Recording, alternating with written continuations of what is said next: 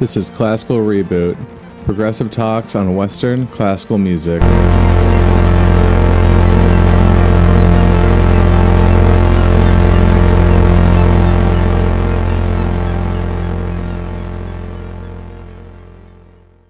First off, there's kind of a couple layers to this, and I just want to introduce them, and we'll see where this goes. Yeah. The first layer is just the education.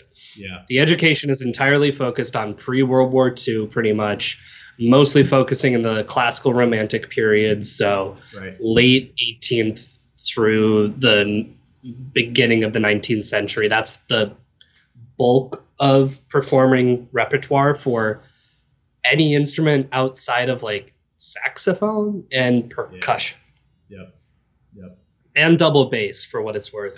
They actually have solos now, but that's a modern phenomenon. But when you talk about classical music, when you talk about chamber music, when you talk about orchestral repertoire, solo repertoire, all of these things, most of what I have to perform and what a lot of people have to perform is the 3 Bs: Bach, Beethoven, Brahms, and then you have Mozart as well.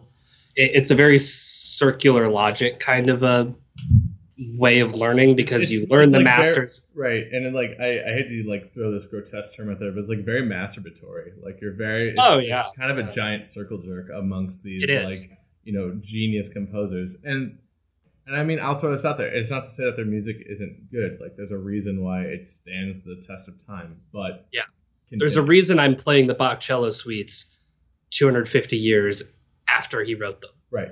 There's a reason. There's a really good reason. Right. Actually, it's 300 years since he wrote them. Yes. Well, I'll be. In any case, there's a reason we're doing that, because it's great music. But we don't perform new things, and performers especially, I think, are wary of performing new things. Yeah. They don't like it because it's different. Right. And I think a lot of that comes down to there's a very large shift in aesthetics. Yeah. Once you basically start the second Viennese school. Yes. And yeah, absolutely. And then you start to see aesthetics continue to change, and it's just one of those things where I think performers just seem to be rooted in this idea of only doing stuff that is standard, and some of that is they want to get paid, and some of that is they don't want to do something they don't know because it could be, I don't know, it just wouldn't get them as much interest from other people. Right. So how far back do you want to go into this? Because I think that, like you said, there are many, many layers to this elitism, or this affinity for pre-World War II classical music, which is often influenced by German Romantic composers. I think a large figurehead we can kind of pin on a lot of this is Wagner. Wagner, definitely. Yep. He purported a lot of Germanic ideas in his music, and also, if you're not aware, very anti-Semitic ideas in his music. But that, it's on record that, and you mentioned the Second Viennese School. It's on record saying that Arnold Schoenberg's adventure into free atonality was due to Wagner's music and his use of chromaticism. And I guess you could throw Strauss in there as well. I was about to say, you definitely have Strauss as a continuation of this excessive chromaticism. Talk about Richard Strauss, not Johann Strauss, the waltz king. Don't get me wrong. Love me. No, you're right. I'm just dealing with you saying that. Sorry. Just processing. Yes, we are talking about Richard Strauss. Right. The composer that I hate because I have to play Don Juan and Ein Heldenleben on auditions. Oh, dude, that I totally hear you out. The bass excerpt for Ein Heldenleben, sorry, that's a bear. That is a bear of an excerpt. Holy shit. No, it's fun that I get to learn those things. I remember like I was. Oh, and Don Quixote. Don Quixote is another one. He throws you in some nasty keys for the strings in that one too. He just doesn't care anymore. No, it's just Well, and again, though, I mean, not to go too much on the rabbit trail, but like you get to this point in like German Romantic music where it becomes so chromatic that the key signatures are almost more of a hindrance because you have this key signature with like 5 flats, but all the accidentals are basically like they're canceled out, and you're like, all right, dude, like what? Like, what's the point? What do you want from me? Yeah, just tell me what you want. I'll do it. I'll do whatever you want. Yeah, but this is where Hindemith is nice, where he just like didn't use a key signature. Right. He's just like, I'm just gonna put in what I want. Right, exactly. But like that's a great example actually of a like romantic German convention of like the use of a key signature that eventually got nixed because the music became so chromatic, and it might have a tonal center, but the use of a key signature was more of a hindrance than it was helpful to the performer. Yeah, I think so like you mentioned Wagner as a big influence in this, and I think the other large influence is actually outside of like composers. Okay. It's the German music historians. Okay. The people that like codified all of this. Mm-hmm. Mm-hmm. Schools of German music and the timeline and the lineage of German music. That's where you run into this, I think that's where you start to get these issues. You have this movement of academics. You have this rise of music historians and academia that's starting to push this German exceptionalism, basically, in music. What's that called? Germanic. Actually, I should say Germanic exceptionalism, because the Germany isn't really a country yet, and it's including Vienna and Austria as a whole. So, isn't there a? I feel like that there's a term, and maybe it was just like the idea of the genius. Well, that was more of the emphasis of the genius was a very like classical idea, right? Like classical period idea.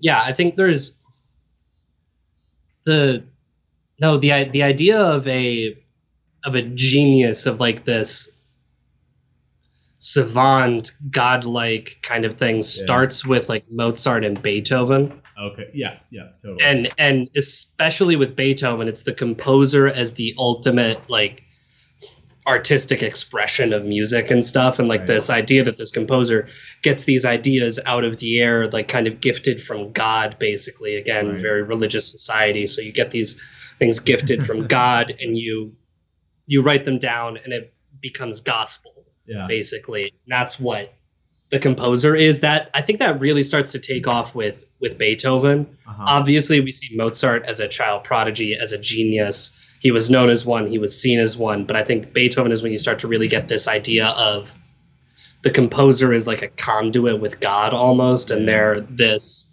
hero figure, they're this pseudo-religious, expression it's art, basically. Yeah, it almost coincides with the philosophy of like the Übermensch. Yeah. Which is basically just like the superhuman, or which at its roots is incredibly racist and very it's very flawed. Like, it's not something I purport, but again, I'm going to bring it back to what I said about bringing it to Wagner, who was him and Brahms were alive at the same time, and Brahms was much more about the romantic expression. Wagner is about creating this like ultimate art form that included the theater, the voice, the orchestra, the costumes, the art aspect of everything. I know we've talked about this before. It's the Gesamtkunstwerk. Right, correct. So that for me, when I see composers of the early 20th century I guess use Wagner's music as a model for how they want to progress music, there's no way that baggage can't also come along with it, and if not, become even more accentuated.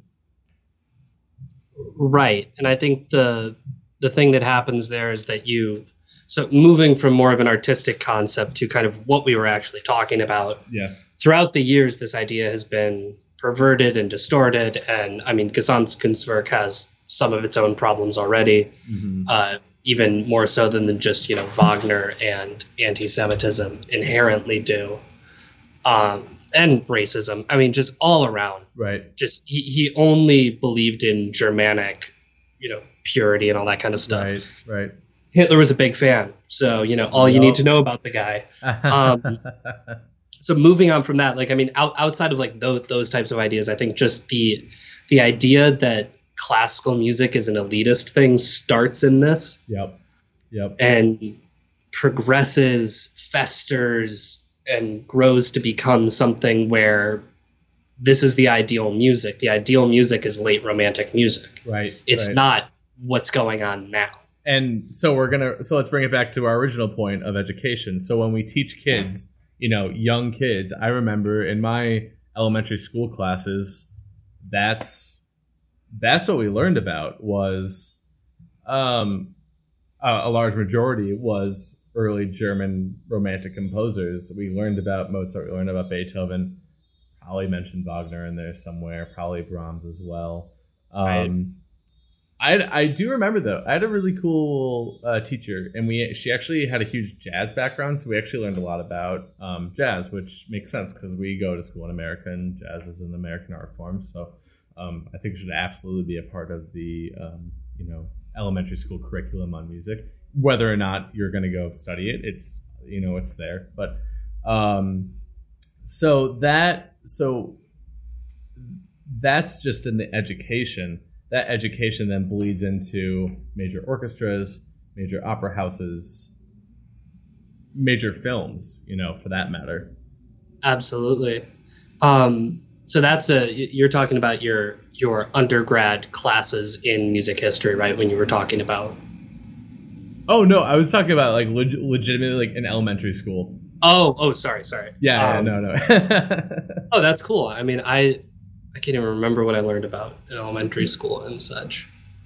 It's just something I remember, like that and the recorder. That's cool. I mean, that's awesome. That's a really, really good way of teaching.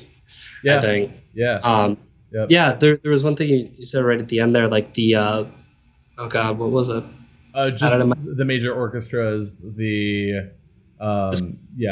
all the major performance venues are continue to purport these these composers that are pre-World War II.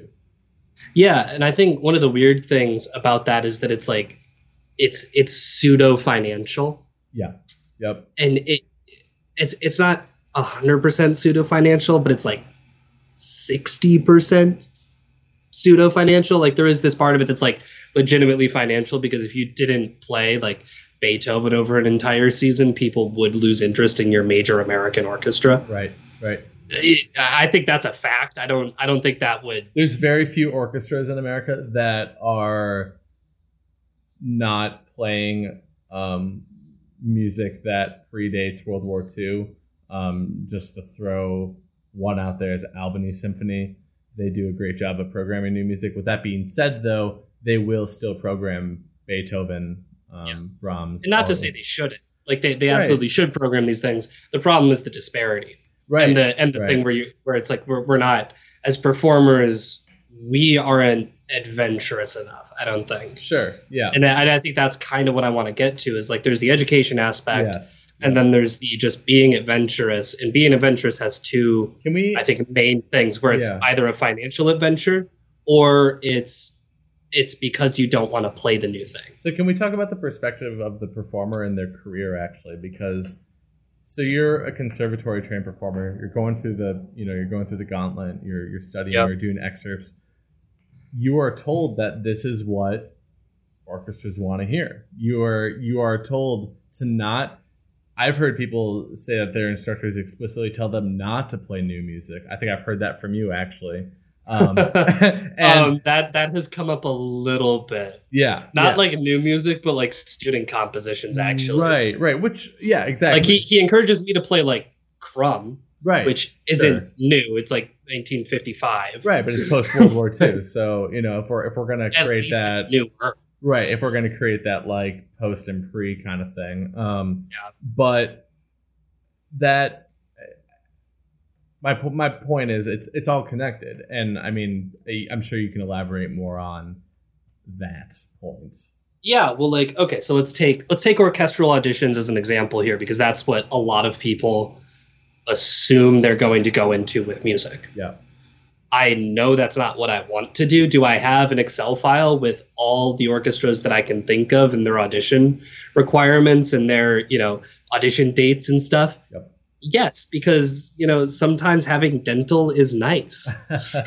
They have great benefits and they're unionized and they're a contract. So if you can get in, it's good.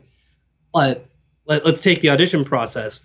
There is not a single one of the orchestras that I have in my Excel file, from like Fargo Moorhead's the Fargo Symphony or Fargo Moorhead Symphony to the Chicago Symphony, like in terms of like that kind of breadth and contractual obligation that requires a modern piece to be played. They don't. They want. Really? They do not. They only want. They want. If they want anything, they want the first movement of a standard concerto, and for cello, that's Dvorak, Elgar, Haydn, Shostakovich, Haydn. Yeah. Haydn C or D. They usually give you a choice between Haydn C or D. How generous of them. Yeah, quite. But it's like it is handful. Yeah. And then excerpts. Yeah. And those excerpts are by and large Don Juan, Beethoven 5, second movement, Mendelssohn Scherzo from Midsummer Night's Dream, the standard string excerpt, I think. Will you get like a Prokofiev or something like that every now and then? There's a Prokofiev excerpt. I like Peter and the Wolf or something. 5, no, Symphony 5 would make sense because it's an E flat minor, which is a bitch. I think it's 5 is kind of a standard excerpt, not asked for a ton. The most asked for excerpts are definitely Beethoven 5, Movement 2. That's like the cello excerpts, and those are the variations. And then Don Juan's up there. There are a couple Mozart ones. I want to correct myself. It's in B flat major. It is number 6 that is an E flat minor. I am sorry. Anyway. Oh, I think it's 5. I don't know. Yeah. There's a Shostakovich there, and then there's solos. But those solos are like Rossini, William Tell, Brahms Piano Concerto No. 2, third movement, which is the movement that Brahms forgot he was writing a piano concerto and wrote a cello solo. He half the movement is a cello solo. Yeah, I'm not kidding. He went from he was just going from full orchestra and he was just thinking of chamber music. It's fine. Don't worry about it. It's and then some will ask you to play like a chamber music piece. They'll ask you to play something, and they'll bring in musicians if you make it to the finals and stuff, and they'll have you play like a Mozart string quartet together. Yeah, it's usually Mozart. I'm curious. I don't know if you know this. How does that differ for opera? The repertoire. Slightly. There for cello, there are a couple different excerpts you'd ask for. Okay. Like there's a Tannhäuser, a Wagner Tannhäuser excerpt that would definitely be asked for in opera. Okay. I've looked into opera. They usually use a lot of the orchestral stuff. Okay. The solos will differ if you're auditioning for principal, because Posta Act 3 has a cello quintet opening. Okay. To Act 3, so like there's a solo there that you might learn, or they might ask you to do some other stuff. Yeah. They might ask for something from like a Mozart opera. Yeah. Just because it's like if you ask for something from a Mozart opera, you can kind of cover your bases of like Mendelssohn Scherzo or Mozart Symphony 35. You can get kind of the same absolutely information. I Yeah, absolutely. I had a point to make about the... Oh, you're cutting out here. Wait till you're not cut out anymore.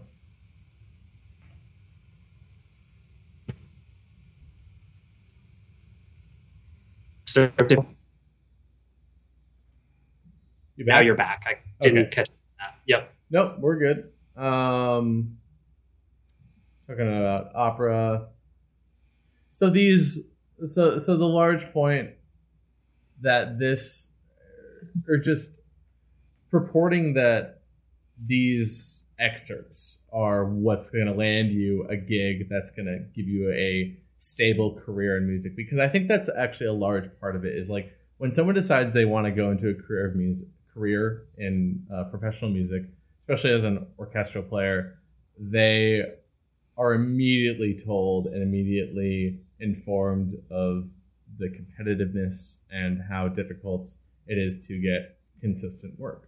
So I think also, especially as a string player, it gets just maybe not especially as a string player. Actually, I think that extends to any orchestral instrument. Right. I would say it gets incredibly competitive for the wins.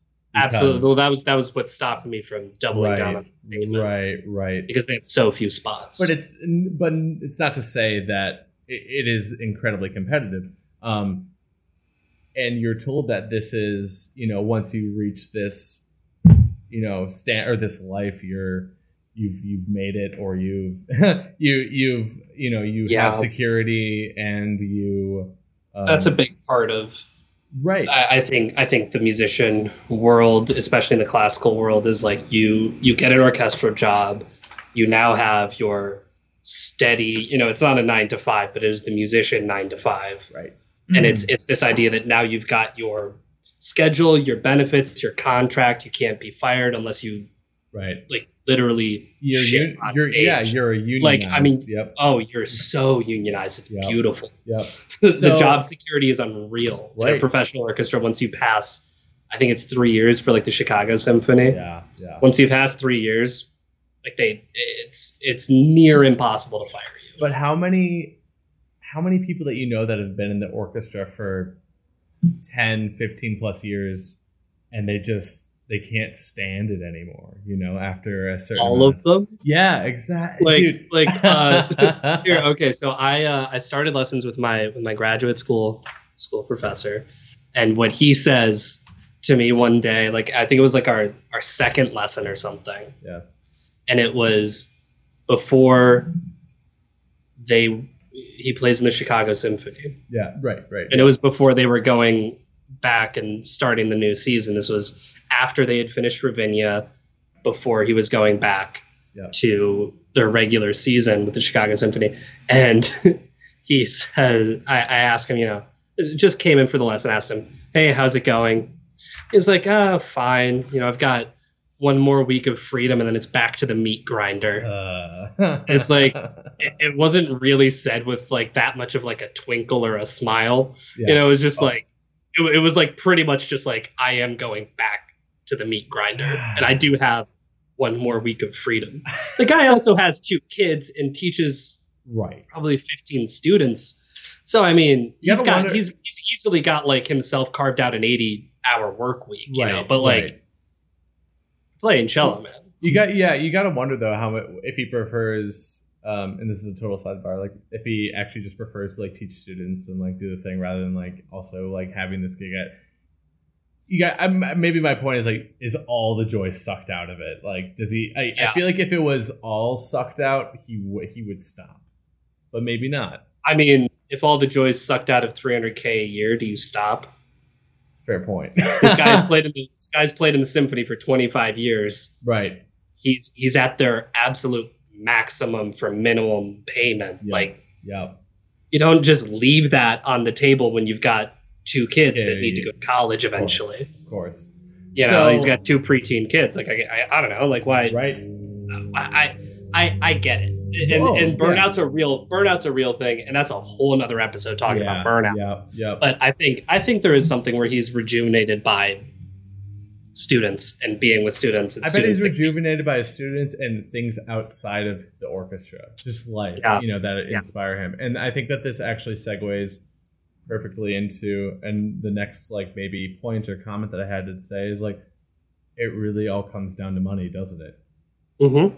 It really does. Absolutely. Yeah. There is not a lot in this conversation that doesn't come down to money. Right. Because ultimately, as much as it's if you want to get an orchestral job or even a university job as a professor, what you're going to go out and do is play standard repertoire, win competitions, build a standard resume, apply, get in, audition. Basically, for both of those things, you audition.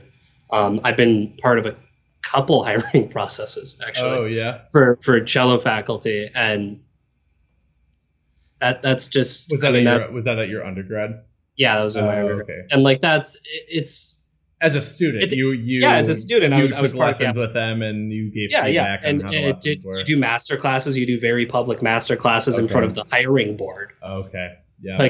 That's their audition is doing a master class, except they're not playing, they're teaching. That's right. I think that's a very reasonable thing too. Oh, absolutely. But it's all of this boils down to you have to do standard things to get those jobs, and those are basically the two most consistent avenues of employment. Mm-hmm. Mm-hmm. If you want a consistent job as a musician, you become an orchestral musician or you become a professor. Right.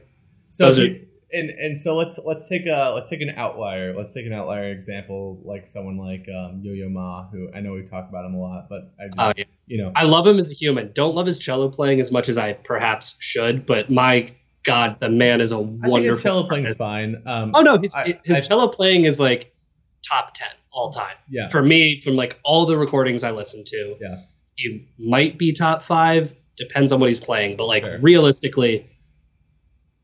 Incredible cellist, incredible musician, but as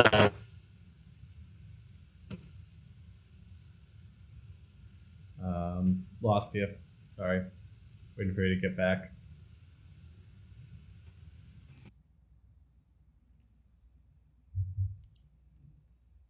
Oh, did you get that? Maybe not. No. Maybe not. Oh, okay. Well, here, I'll try it again. Okay. So I want to take Yo-Yo Ma as a weird outlier example because everyone knows him. I would say the general populace knows him from his cello suites, which is standard repertoire. Right. What a lot of people don't know him for is his work with the Silk Road Ensemble, his work with Goat Rodeo, his improvised stuff, which is also awesome. His performances, he has a Astor Piazzolla CD. That's one of the main reasons I love the cello. Yeah. I got that CD as a kid and it was amazing. Sure. Yeah, totally. And so it just, I think that really drives the point home of and this will probably bring us into this next point of what the populace thinks of when they think of classical music is they think of Yo-Yo Ma playing the Bach cello suites. Absolutely. And they think of Yo-Yo Ma playing the Bach cello suites, and they think of Leonard Bernstein conducting the New York Philharmonic. Absolutely. Although I would argue that in a weird way, Leonard Bernstein made it not more accessible, but he was more active in trying to reach the general population of the at least America. New York, I think especially New York, to educate them about classical music and the impact that it can have on any population. I think Yo-Yo Ma has done just as much in that regard in a different way. Okay. By establishing the Silk Road Ensemble. Okay. Yeah. Because he takes so Leonard Bernstein, for example, he's got the New York Philharmonic, and he's doing the young people's concerts and those lectures, the Harvard lectures, very famous, available on YouTube. People love them. If you follow classical music, they get brought up a lot in pedagogy and how to interest kids in music. Those are all still couched very much so, I think, in the Grand Masters and in the Western classical tradition. Yep. he does involve some newer stuff in them. You almost have this. You have this dichotomy of the grandmasters pre-World War II, then you have like this new resurgence of like grandmasters post-World War II. Right. And then what I think Yo-Yo Ma does with the Silk Road Ensemble is he takes what Bernstein is doing and brings it to non-Western music. Yeah. He creates the Silk Road Ensemble, which involves players from Spain playing, I believe it's northern Spain playing bagpipes, which is a local instrument to that area. I think it's Galicia. Okay. Anyway, probably said that wrong. I don't speak Spanish.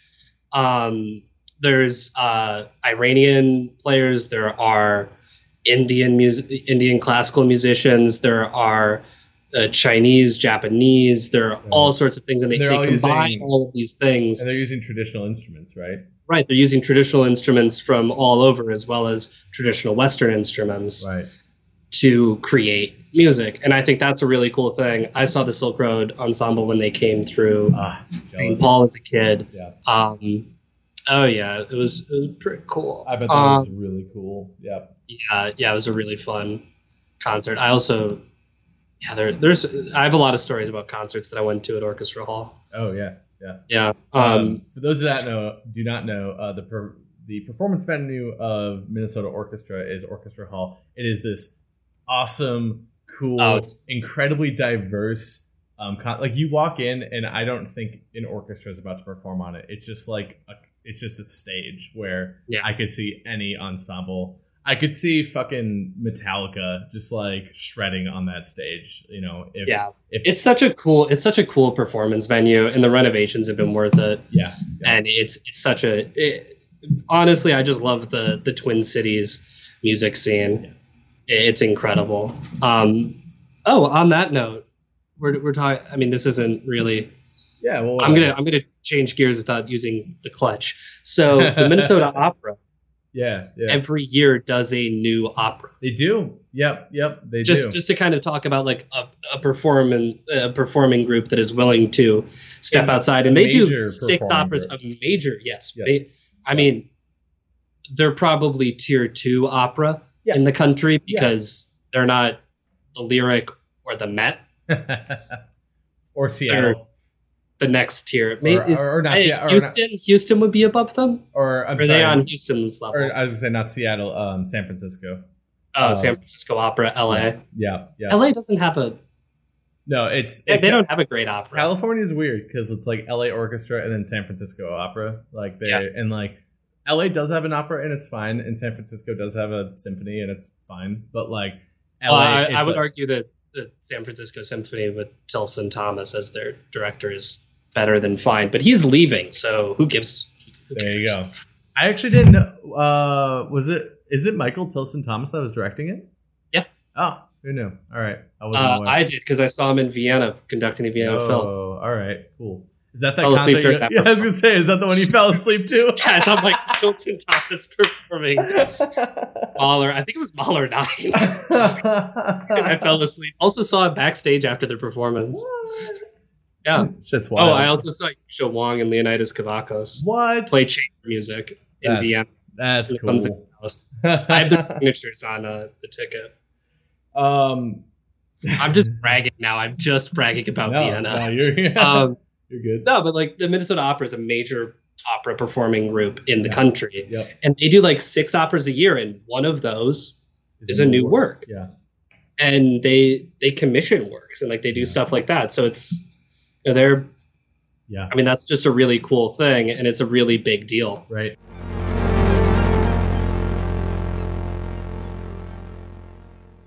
So we have this issue with Western classical music, with it being purported or supported or being entirely dependent on large donors and money. Yes. And those donors, it's a business. And the business model is you play music that people know, people will come and watch it, and then that will give you money. But fun fact, and this is a through and through fact, is that ticket sales at best a sold out concert of any major concert hall in the United States, be it the Met, be it the Lyric in Chicago, Chicago Symphony Orchestra, Carnegie Hall in New York, only covers about 30% of overhead if it's a sold out concert, which to me, that just screams that, yes, it's an important thing for people to come see the music, obviously. However, and so 30% comes from ticket sales. The other 70% is donors. And so there is actually 1% of government subsidy. Right. Which I'm people sorry. I'm bitch sorry. and moan about. I'm sorry. Yes, why do we fund the arts? Right, the National Endowment for the Arts, which constitutes a laughable amount of money for the arts that happen in America. Here you go. Sorry, I want to pull in some numbers that people might. Yeah, do it. So from the class that I took during my master's degree, taught by the former president of the Chicago Symphony, Henry Fogel. These are numbers, revenue as a percentage of the expense budget of an orchestra. Mm-hmm. Of an orchestra, and slightly more specifically, the middle ground of these are going to be the Chicago Symphony. So one of the orchestras. Earned revenue, which is ticket sales, hall rental, so Chicago Symphony owns their hall, so they can rent it out to people. Right. Fees for tours. Sometimes this, depending on the orchestra, includes sales of goods in the symphony store. So Chicago Symphony has a symphony store, little cafe. Right. They can account, if they sell drinks at intermission, that's part of earned revenue. Right. At best, that is 42%. Sure.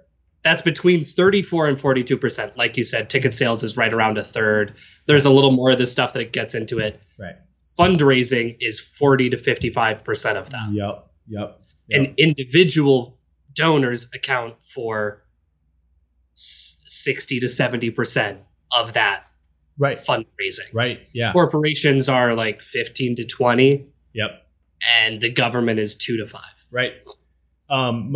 Just to kind of put that stuff in there. There's also endowment. The orchestra does use an endowment, which is just to mention. I mean, endowments are highly limited in what you can actually use them for. I mean, that's from the government. They're an incredibly limited thing. Yeah. And that's more of a.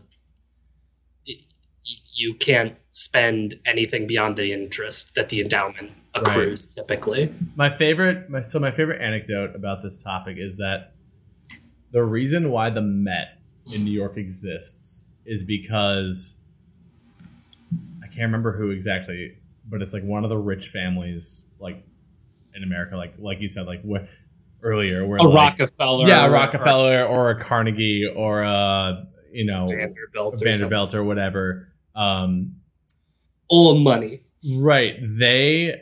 Some dude's wife got jealous of this other dude's wife and her dresses, and she wanted her own opera house to display her new dresses in.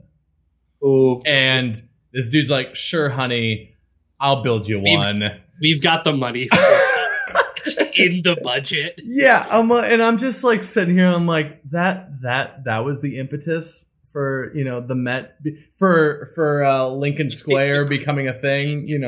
Yeah, the crazy amount of money these people have, where it's somebody who owns a Ferrari, they typically own something on average of 6 cars or something. Right. Somebody who owns a Bugatti typically owns a private jet, 60 cars and a yacht. Right. That's yeah, it's just, and it's that whole difference also between people. We throw numbers out there all the time of million and billion, but if you actually sit down and start to actually visualize the difference between someone who has $1 million and someone who has $1 billion, holy shit! What? It's crazy. Yeah, that's why we're socialists. Yeah. Well, yeah. So this, and it's not completely off topic because we're talking a lot about what the large issue with elitism in Western classical music is where the money's coming from. Right. That is at its root what the problem is.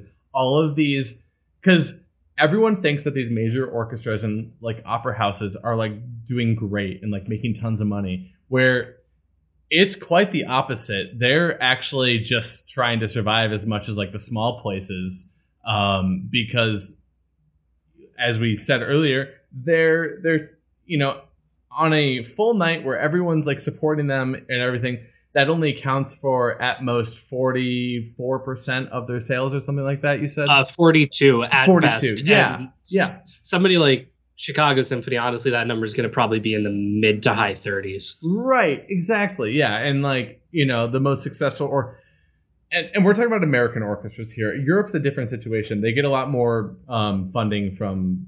Yeah, they have a different level of funding, which just changes their programming ability. Yeah, exactly. With that being said, like Berlin Phil still programs a lot of German music, but also that's also what they're known for, which is the weird thing. Appropriately so, because it is a and the Vienna Phil. The other thing is that in those, having been to both of those cities for Vienna, I've been to Vienna much more than I've been to Berlin. Berlin, I was only there for a short time. But Vienna, I was in Vienna for about a month. Yeah, and there are places in Vienna where you can see new music and new music being performed. Yeah. And they have those things and they publicize those things. And those things exist inside of the classical music bubble. I went to a German rap, jazz, funk fusion concert in one of the concert halls at the Vienna Konzerthaus. Wow. That's cool. Like they took all of the seats out. It was just a dance floor. Scheibste die Buben. And it was honestly fantastic. The guy freestyled about a lot of things. He spoke mostly in German. I speak a tiny bit of German. And he was freestyling and he was asking for suggestions from the crowd. And he'd be like, I want you to give me a suggestion about this. And they'd just like throw stuff out there. And they gave him like, it was like Würstel stand, which is like a hot dog stand, basically. Cock ring was one of the suggestions. I don't remember the third. There was definitely a third, but he ran with it. And they were some of the best musicians I've seen, just communication wise. They were all like, some of them were clearly classically trained. Yeah. They were doing great stuff. It was like, but you're not going to see that in the United States in a concert hall. Right. You'll see that in the United States in like some other settings, but not. Right. Not in like. Right. The second most prestigious concert hall in the most prestigious city for classical music. Right. Yeah, precisely. That's the difference. Right. Exactly. Also, I chose not to go to like some Vienna Phil concert and something, to go to a chamber music concert downstairs once. So, what do I know? But hey, they were students and they rocked it. No, I think Europe just has a more rounded idea or philosophy towards the arts, where they're more like, there's the old stuff, there's also the new stuff, and like we want to include, we want both options to be as valid as the other. They've been attempting to include those things, I think, for far longer than the U.S. has. Yeah. Well, and that's kind of an interesting. I don't want to say a problem, maybe a weird dissonance that America is facing right now with major orchestras, is that in the post World War II, mid 20th century, America, in terms of Western classical music, was so well known for its experimentalism and its composers that are writing things outside of the box and trying new techniques. Maybe it was pushed so far and seemingly inaccessible, or presented in an inaccessible way, that I think it's that one. I think it's presented in an inaccessible way. Yeah. Because I think America, the United States rather, is still so much at the forefront of innovation, and really has been since about the 50s through until now. I think they're still really, more so than they ever have been. Those 80 years are, I think, it's the only period in what could be called Western classical music where you cannot exclude American composers. Yeah. Every other period of classical music, you can exclude the United States composers. I would say that's partially because it was still finding itself as a country. Absolutely. Yeah. We had a whole other shtick going on. While Bach was writing, we were in a country. Yeah. Bach died before the United States of America was established. Of course. Right. Mozart died around the time our Constitution was ratified. Right. Like, we weren't super focused on the arts. Yeah.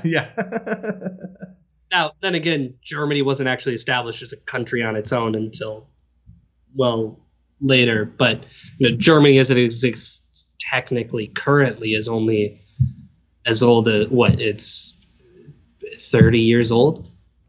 Yeah. But the tradition extends so much further. Right.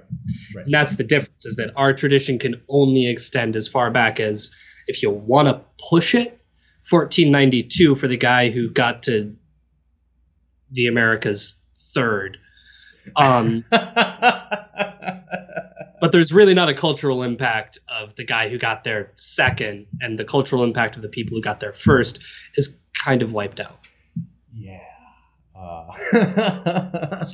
Yes, from Matt. And that's why we're taking down monuments of Christopher Columbus right now. And a lot of people. And a lot of people, for that matter. And, we should be teaching history in a different way, but we're not. And that extends to, extends to music history and how we teach music history. Actually, though. As we talked about, they're not unrelated. Absolutely. No, it's the thing where if you teach history in a certain way, you end up biased towards a certain idea. Right. Yeah. Totally. And in the United States, we've managed to somehow bias towards American exceptionalism, white supremacy, and Western classical music from Europe is better than Western classical music from the United States, even though we're American exceptionalists. It's crazy what 200 and that mostly Jews wrote that music anyway. I was about to say, it's crazy what 200 years of slavery and racial bias will do, but So we're going to fast forward to modern times now, where orchestras are still programming composers, from late 19th century, late 17th century to pre-World War II. We'll just continue using that term. And late 17th century is at best Vivaldi. Right. 17th century is late 1600s. Right. So what I want to get to is the inaccessibility of the concert hall, and possibly how, in a weird, twisted fate, how COVID has actually maybe made this boundary breakable. Because I see so many professional grade musicians now. I straight up see the Facebook page from the Berlin Philharmonic individual instrumentalists saying, here's a solo piece that I've been working on, accompanied. And it's just out there on the web for anybody. There, you don't have to pay, and it's just available for people to consume. I don't know if that will necessarily attract more people that were. I don't know if necessarily ticket sales were a boundary, and I think that a larger boundary that we've already discussed is the education of it. In that, if people grew up learning about Western classical music and not necessarily understanding it, they while also simultaneously being introduced to pop music, which is jazz, or just arguably more accessible music, they're gonna probably be more attracted to that, or it's more relatable. It's not that it's more accessible; it's more relatable because they're probably talking about modern issues or modern things that. Well, it's hip hop is eminently more relatable than Mozart. Yeah, at least for the Black community. And I think for, broadly speaking, any minority and anybody who's been oppressed, punk music and hip hop are going to be eminently more relatable to people who have been oppressed. There are things that are just more relatable to, people who've been oppressed or are minorities. And Mozart isn't going to appeal to somebody who is worrying about where their next meal comes from.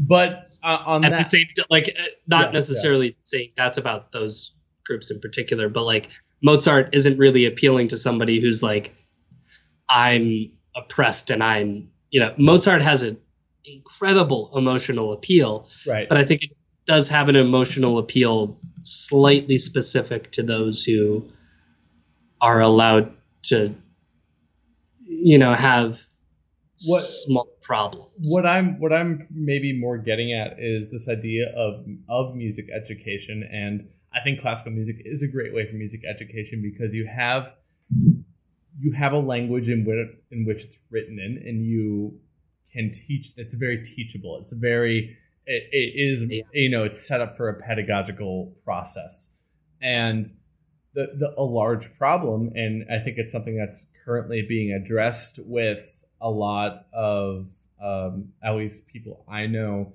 but largely with music schools in Chicago right now, is that you don't see a lot of people of color performing. Black Indigenous people of color. Yeah, you don't see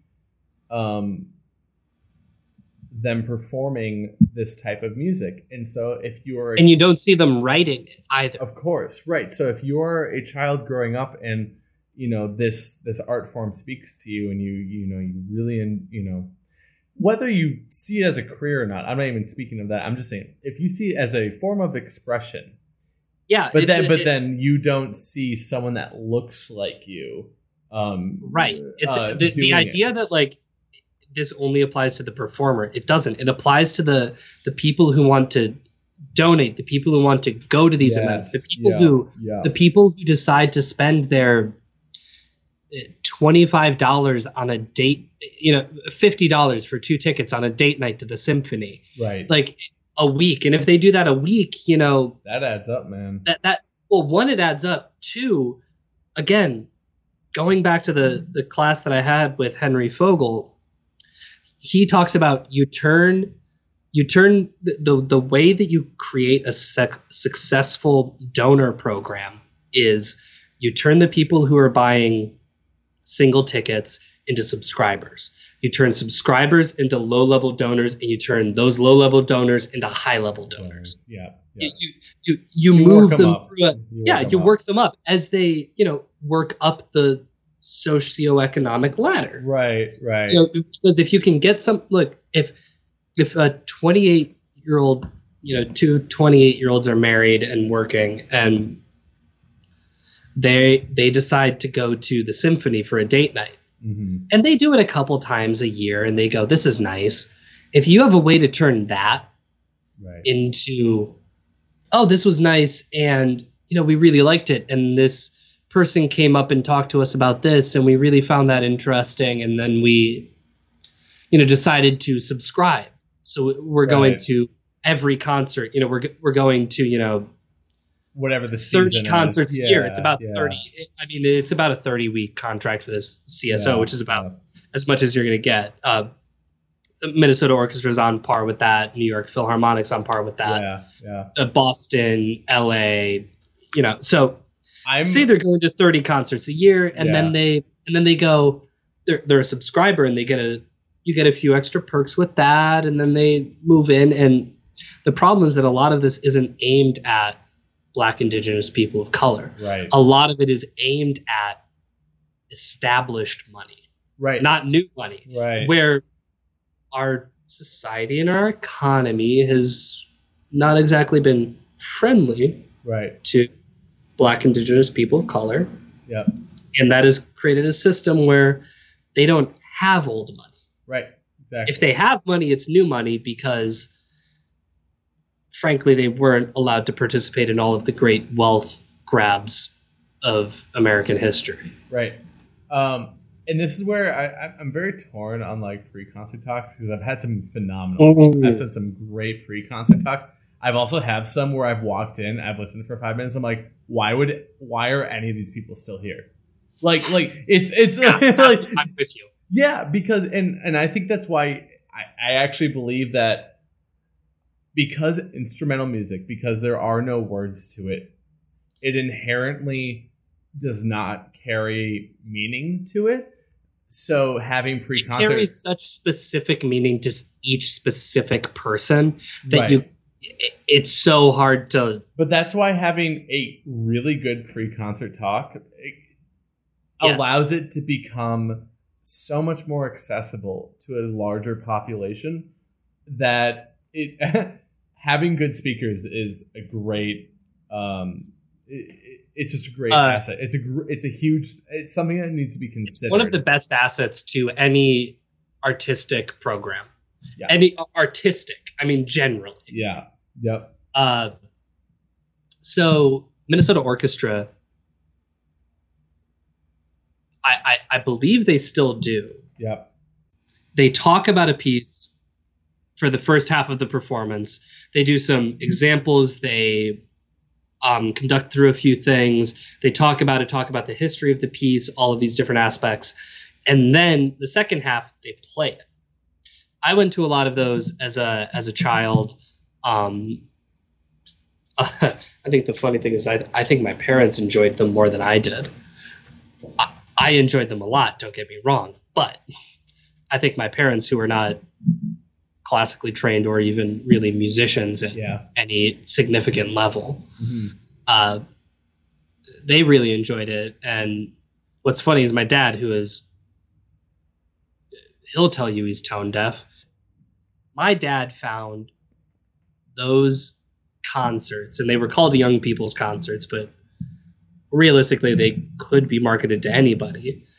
My dad has always had a very high interest in history and events and, cause I think that's and effect. really belittling to call it a young person's concert. I think it should be. I don't know what the correct term would be, but it should be something that it invites a large population to come learn about something if you're interested. Yeah, absolutely. And I think the funny thing is that they felt they needed to bring me to be validated to go to those concerts. Where it's honestly, it really is demeaning to parents and people who want to learn more about this to call those young people's concerts. Yeah. Because there is a certain amount of that I knew at that age I didn't know it, but later I do know it. And I'm obviously not going to go to those concerts now because I just don't want to sit through a music history theory lecture and then hear a piece. I just want to hear the piece. Yeah. Because if you're playing a standard work, I've already read about it. I've done research. I know what's going on. I have access to the Oxford Music, database and Naxos and all these things. I don't need you to tell me about this. Okay, I can find out. But here's the thing: other people do exactly. That's my point here. Is that. So my parents loved those concerts. Yeah, and I loved them as a kid. But I think the funny thing is that they would continue to go to them. Sure. Well, and why wouldn't they? Because if they enjoyed them, why wouldn't they continue to go to them? Because they're called young people's concerts. Well, yes, exactly. So but my parents also want to point out specifically with my parents, they don't go to the Minnesota Orchestra ever. Really? They go to the opera. They have season tickets to the opera. They go to every opera performance. Okay. Yep. Which is a different thing, but they also opera is for what I mean. There are reasons, but opera from a historical and general populace standpoint has always been perceived as more accessible than just a symphony orchestra concert. Mostly due to, I would say, the fact that there's a story that you can follow and we can piece the puzzle together in that regard. I think it's funny that for me personally, I think in order of things I want to do, chamber music, opera, orchestra, solo. Actually, no. Okay, chamber music, opera, orchestra, orchestral musician, solo career. Yeah. I was playing with solo career or orchestral musician, but frankly, both of those are equally unappealing to me. Yeah. what I would actually love to play in an opera pit. I love playing in a pit. It's a lovely, unassuming role you get to play. You get to be a part of something really cool, and you get to have artistic validation that isn't there in a symphony orchestra. Right. I also think, for me, I play the cello. I have played in orchestras for... I'm 23 years old. I've played in orchestras for about 15 years. Mm-hmm. I've played cello for about that same amount of time. I've played in very, very good orchestras for about 13 years. Yep. And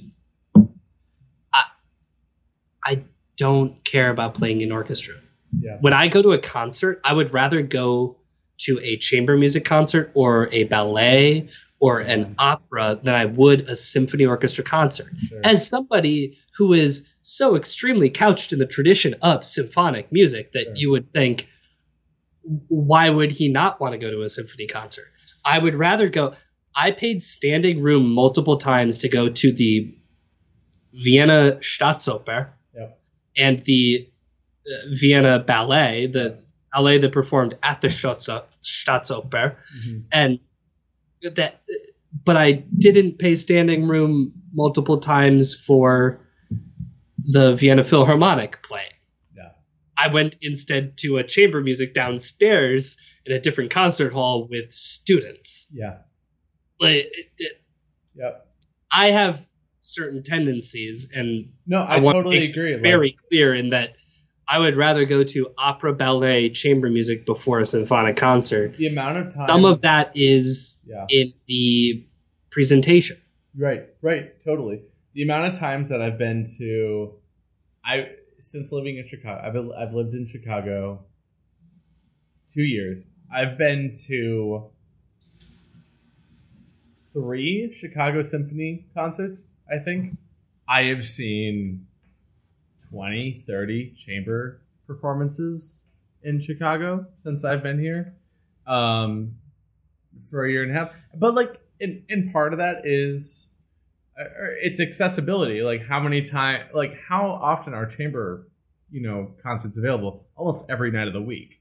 There was a point where I was going to a concert every night of the week, and then I had to scale back because I was like, holy shit, like this is too much. Like I gotta find time for myself. And for both of us, the accessibility thing is a huge issue because we both work in the service industry. That's a huge thing too. So if you can go to the Chicago they have, because it's weekend concerts. Thursday, Friday, Saturday, Sunday matinee. Like you can't go to those all the time. But if you can go to a random chamber music concert on Tuesday night when you don't work, correct, makes a huge difference. Absolutely, totally. So that was the thing. It was like, my weekends were typically dedicated to me. Like, I call it my day job, but it's really my night job. It's called making bills. Yeah, it's paying. Yeah, exactly. It's paying bills. So paying bills at the bar on the weekend, and then during the week, Monday through Thursday or Monday through Wednesday, essentially, I was able to go to chamber concerts that was at various venues across Chicago. Right. So. I want to somehow tie this back to a point I was trying to make way earlier, and this is kind of the closing point I guess I want to make with elitism. Yeah, okay. with elitism, and how I think in a weird way, I think COVID can kind of break this boundary down because everyone's posting concerts on the internet now, and everyone's live streaming and the accessibility of the internet is unfortunately not universal. With that being said, there's so much with now all performing arts being on the platform of the internet. There's seemingly a lot more accessibility with it. So I think if there's a time to in a way educate people, but it's not so much like, hey, here's what you've missed, let me tell you about this, but more so just promote your work in a way that will capture people and want them to listen and engage them in a way that will relate to. And I'm not proposing that work needs to be more milquetoast or like bland. So it like, right. No, I get that. I am simply saying that the internet is now the platform in which, you know, performances are being promoted. And here's a chance for new and classical, like specifically new music with classical music, to have a platform of like, oh, it's not being performed in this like really obscure spot that it usually is. And it's just in the foreground now. One of my biggest things with chamber music, which is personally my favorite form of music, chamber music is, I think, one of the things that can definitely bridge this gap we were talking about. Yeah. And I think the interesting thing is like when chamber music takes an initiative and goes outside of a typical performance venue. Yeah. That's one of the most interesting things for me. When chamber music goes to a place like Brit's Pub in Minneapolis and performs on the lawn at Brit's Pub and just performs on the lawn, and people can drink and talk through it. Right. Now, I'm sure people aren't really talking through a whole ton of that because it's Minnesota Orchestra musicians playing, you know, chamber music pieces. But at the same time, it's almost about getting chamber music back to the idea of it was a jazz-like chamber music idea of chamber music can be performed in these certain settings, and it doesn't have to be this concert hall. It can be a bar in Midtown. It was show up, do a thing. Like if it a lot of chamber music was salon music originally. Like that's like the original, and a lot of like solo vocal works, you know, like Art Song was like salon music originally. Yes. And now it's but like that's I don't know. I don't want to say that's like beside the point, but I feel like we've worked that idea of like putting class like the standard repertoire in like a different space, and it almost brings it to the new, like a new and so then this comes more to like the composer point of view is like I think we need to be writing music. Again, I'm not purporting that we need to be writing like milquetoast, like super like easy listening music, but we need to be writing music that people can just like have there and like tune in and out of. Like and it's like and it's not about milquetoast. My point is more about venue, which I think right COVID is dealing with, because COVID is breaking down the venue barrier because people are being forced to go online, interact in a very different way, which is online. Right. And I think the venue thing can really help with the idea of the like breaking down the barrier between like that academic type stuff and and while not doing, you know, milquetoast stuff. Right. You know, well, you can do challenging works in a setting that's different than a concert hall. Right. And I think that's something that we've talked a little bit about alternative performance spaces like Electronic Soundstage, Elastic Arts. There are a few other Beat Kitchen. You know, we've talked about these places, and that it can definitely exist. It can definitely happen. It's the idea of making those things more and more accessible. Right. And I frankly don't think what we do as Western classically trained musicians is ever going to be popular. It's at this point, it's not going to be a thing that's like. It's interesting that you say that though, because I look at groups like Y Music that and Eighth Blackbird that somehow like they bridge this gap of like art music. What I mean by popular is not. I just mean in a sense of numbers. Oh, I mean, sure. Just like it's just never going to approach what it was pre-World War II. Of course, yeah, because and that's just shifted. No, tastes have shifted in a certain way, and I think a lot of this has to do with like the whole like classical music is dying thing is just not real. One, Two, it's based on the premise that classical music has to be as popular as it was when there was no recording technology and tastes were significantly altered towards rich people, not high class. I was going to say high class. No, rich people who were monarchs. Right. Now, music is populist. Right. So guess what? Academic music tastes are not going to prevail. The thing is that I think classical music can change that enough to become relevant again. It's not going to be as popular as pop music or whatever country music is right now, or whatever. But you look at hip-hop. But you look at a group like Bon Iver, and I know you have your opinions about them, but like they're super cross genre, and like they've implemented a lot of elements of like they've collaborated with a lot of people that are like in the new music scene. They've worked with groups like Eighth Blackbird, and even some like Kanye West has worked with Caroline Shaw. Exactly. It's one of those things where it just goes. Artistry is recognized where artistry happens. Like it's absolutely like artistry will always be recognized when it happens. And it's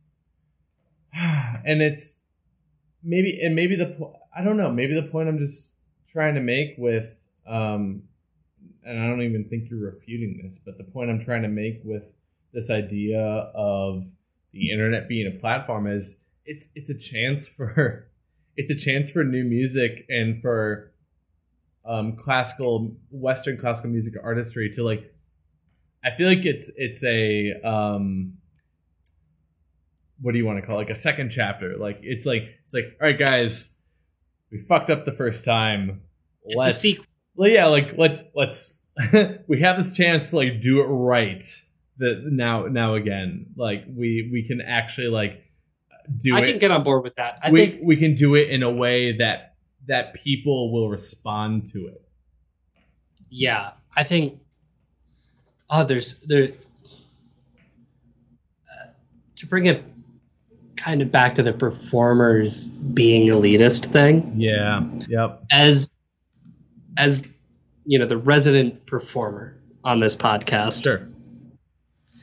The thing is that performers have to be convinced that these things are real. And I don't think a lot of performers under the age of 50 are going, okay, all of them over the age of 50, not going to,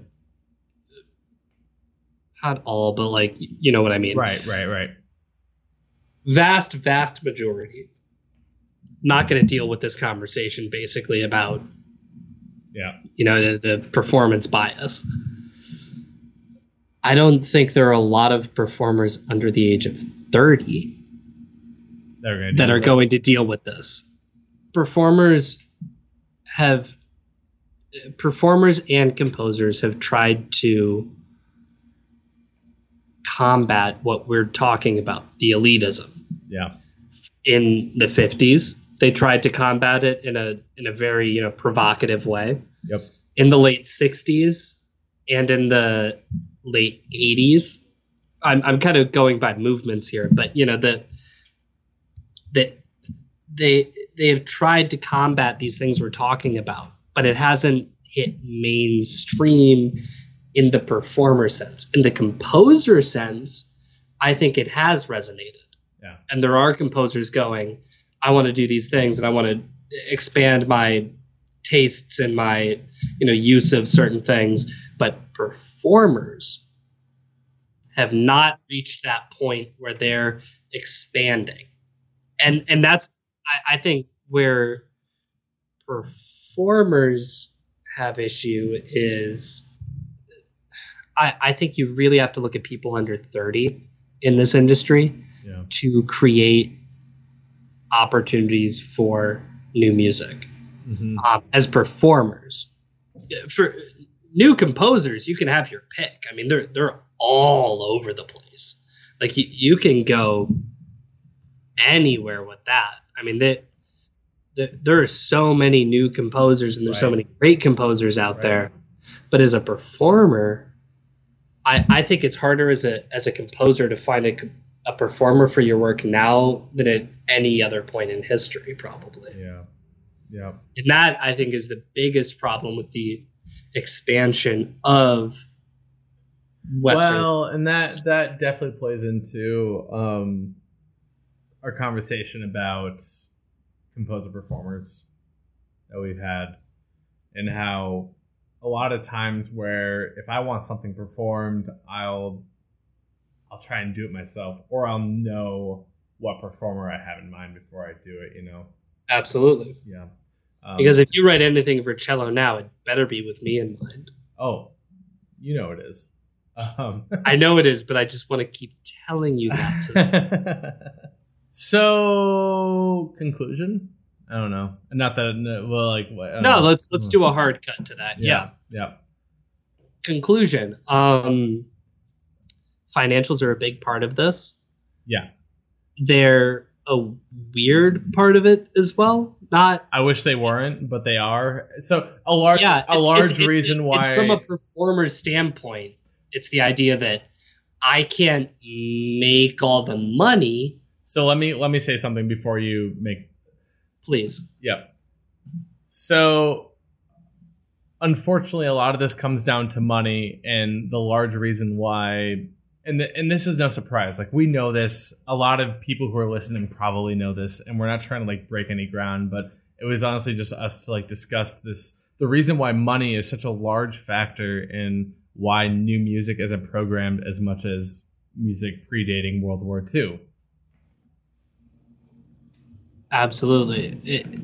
And for performers, the thing is that to get a consistent paying job as a musician, you have to go through standard repertoire, which is these old things that make money. There's a cyclical thing that happens here. It goes back to that circle jerk thing that I was talking about. I know it's like a really grotesque image, but like it's truly. I mean, who doesn't love a good circle? No, it's just like it is what it is. It's oh god, it's so much that of like these people trying to run a business out of a non-profit. I mean, look, the CSO is legitimately a non-profit. Right. And you can't create a business out of a non-profit. Right. And you're not going to turn a profit on a non-profit. Right. It's right there in the title of the organization. We don't get a profit. And negative. Like, and we've talked the numbers profit. Like it's so true. It's just like none of like even the most successful orchestras and like opera houses they're not, I wouldn't even say struggling, but like every year they're fighting for their financial support. They're not, yes, absolutely. They're not struggling, but they are, as those orchestras, they're constantly fighting for more money. And it goes well beyond ticket sales, as we've established. And the thing that I say as a performer is if you want a steady job, work your ass off, get into an orchestra, or study your ass off and work your ass off and get into a position at a university. Right. If you want a steady job. Right. Both of those are probably the most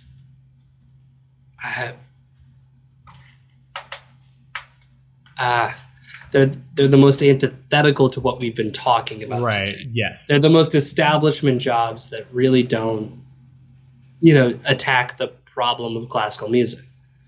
And I guess we are kind of like purporting the anti-establishment side of the Western classical music world here. Which, if you didn't believe there was one, now you know.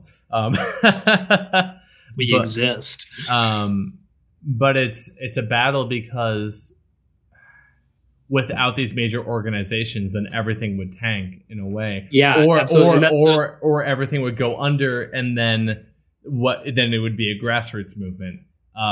It's one of the, it's a grassroots movement of classical music. I don't think survives. I'm not gonna sugarcoat that. Yeah, I think it survives in a really iffy way, but not in like a way that like blues can survive. It would be tough. I feel like it could. It would be really aggressive though. It would be something. Yeah. I almost want to see it, and like maybe it'll happen. And if it does happen, I almost want to see it just as like an experimental thing, right? Like, and if it does, and if it, like if it does happen in our generation, I'll be like, yeah, I'm here for it. Let's go. Like, join us next time, whenever that will be. As always, I'm Austin, and I'm Matt.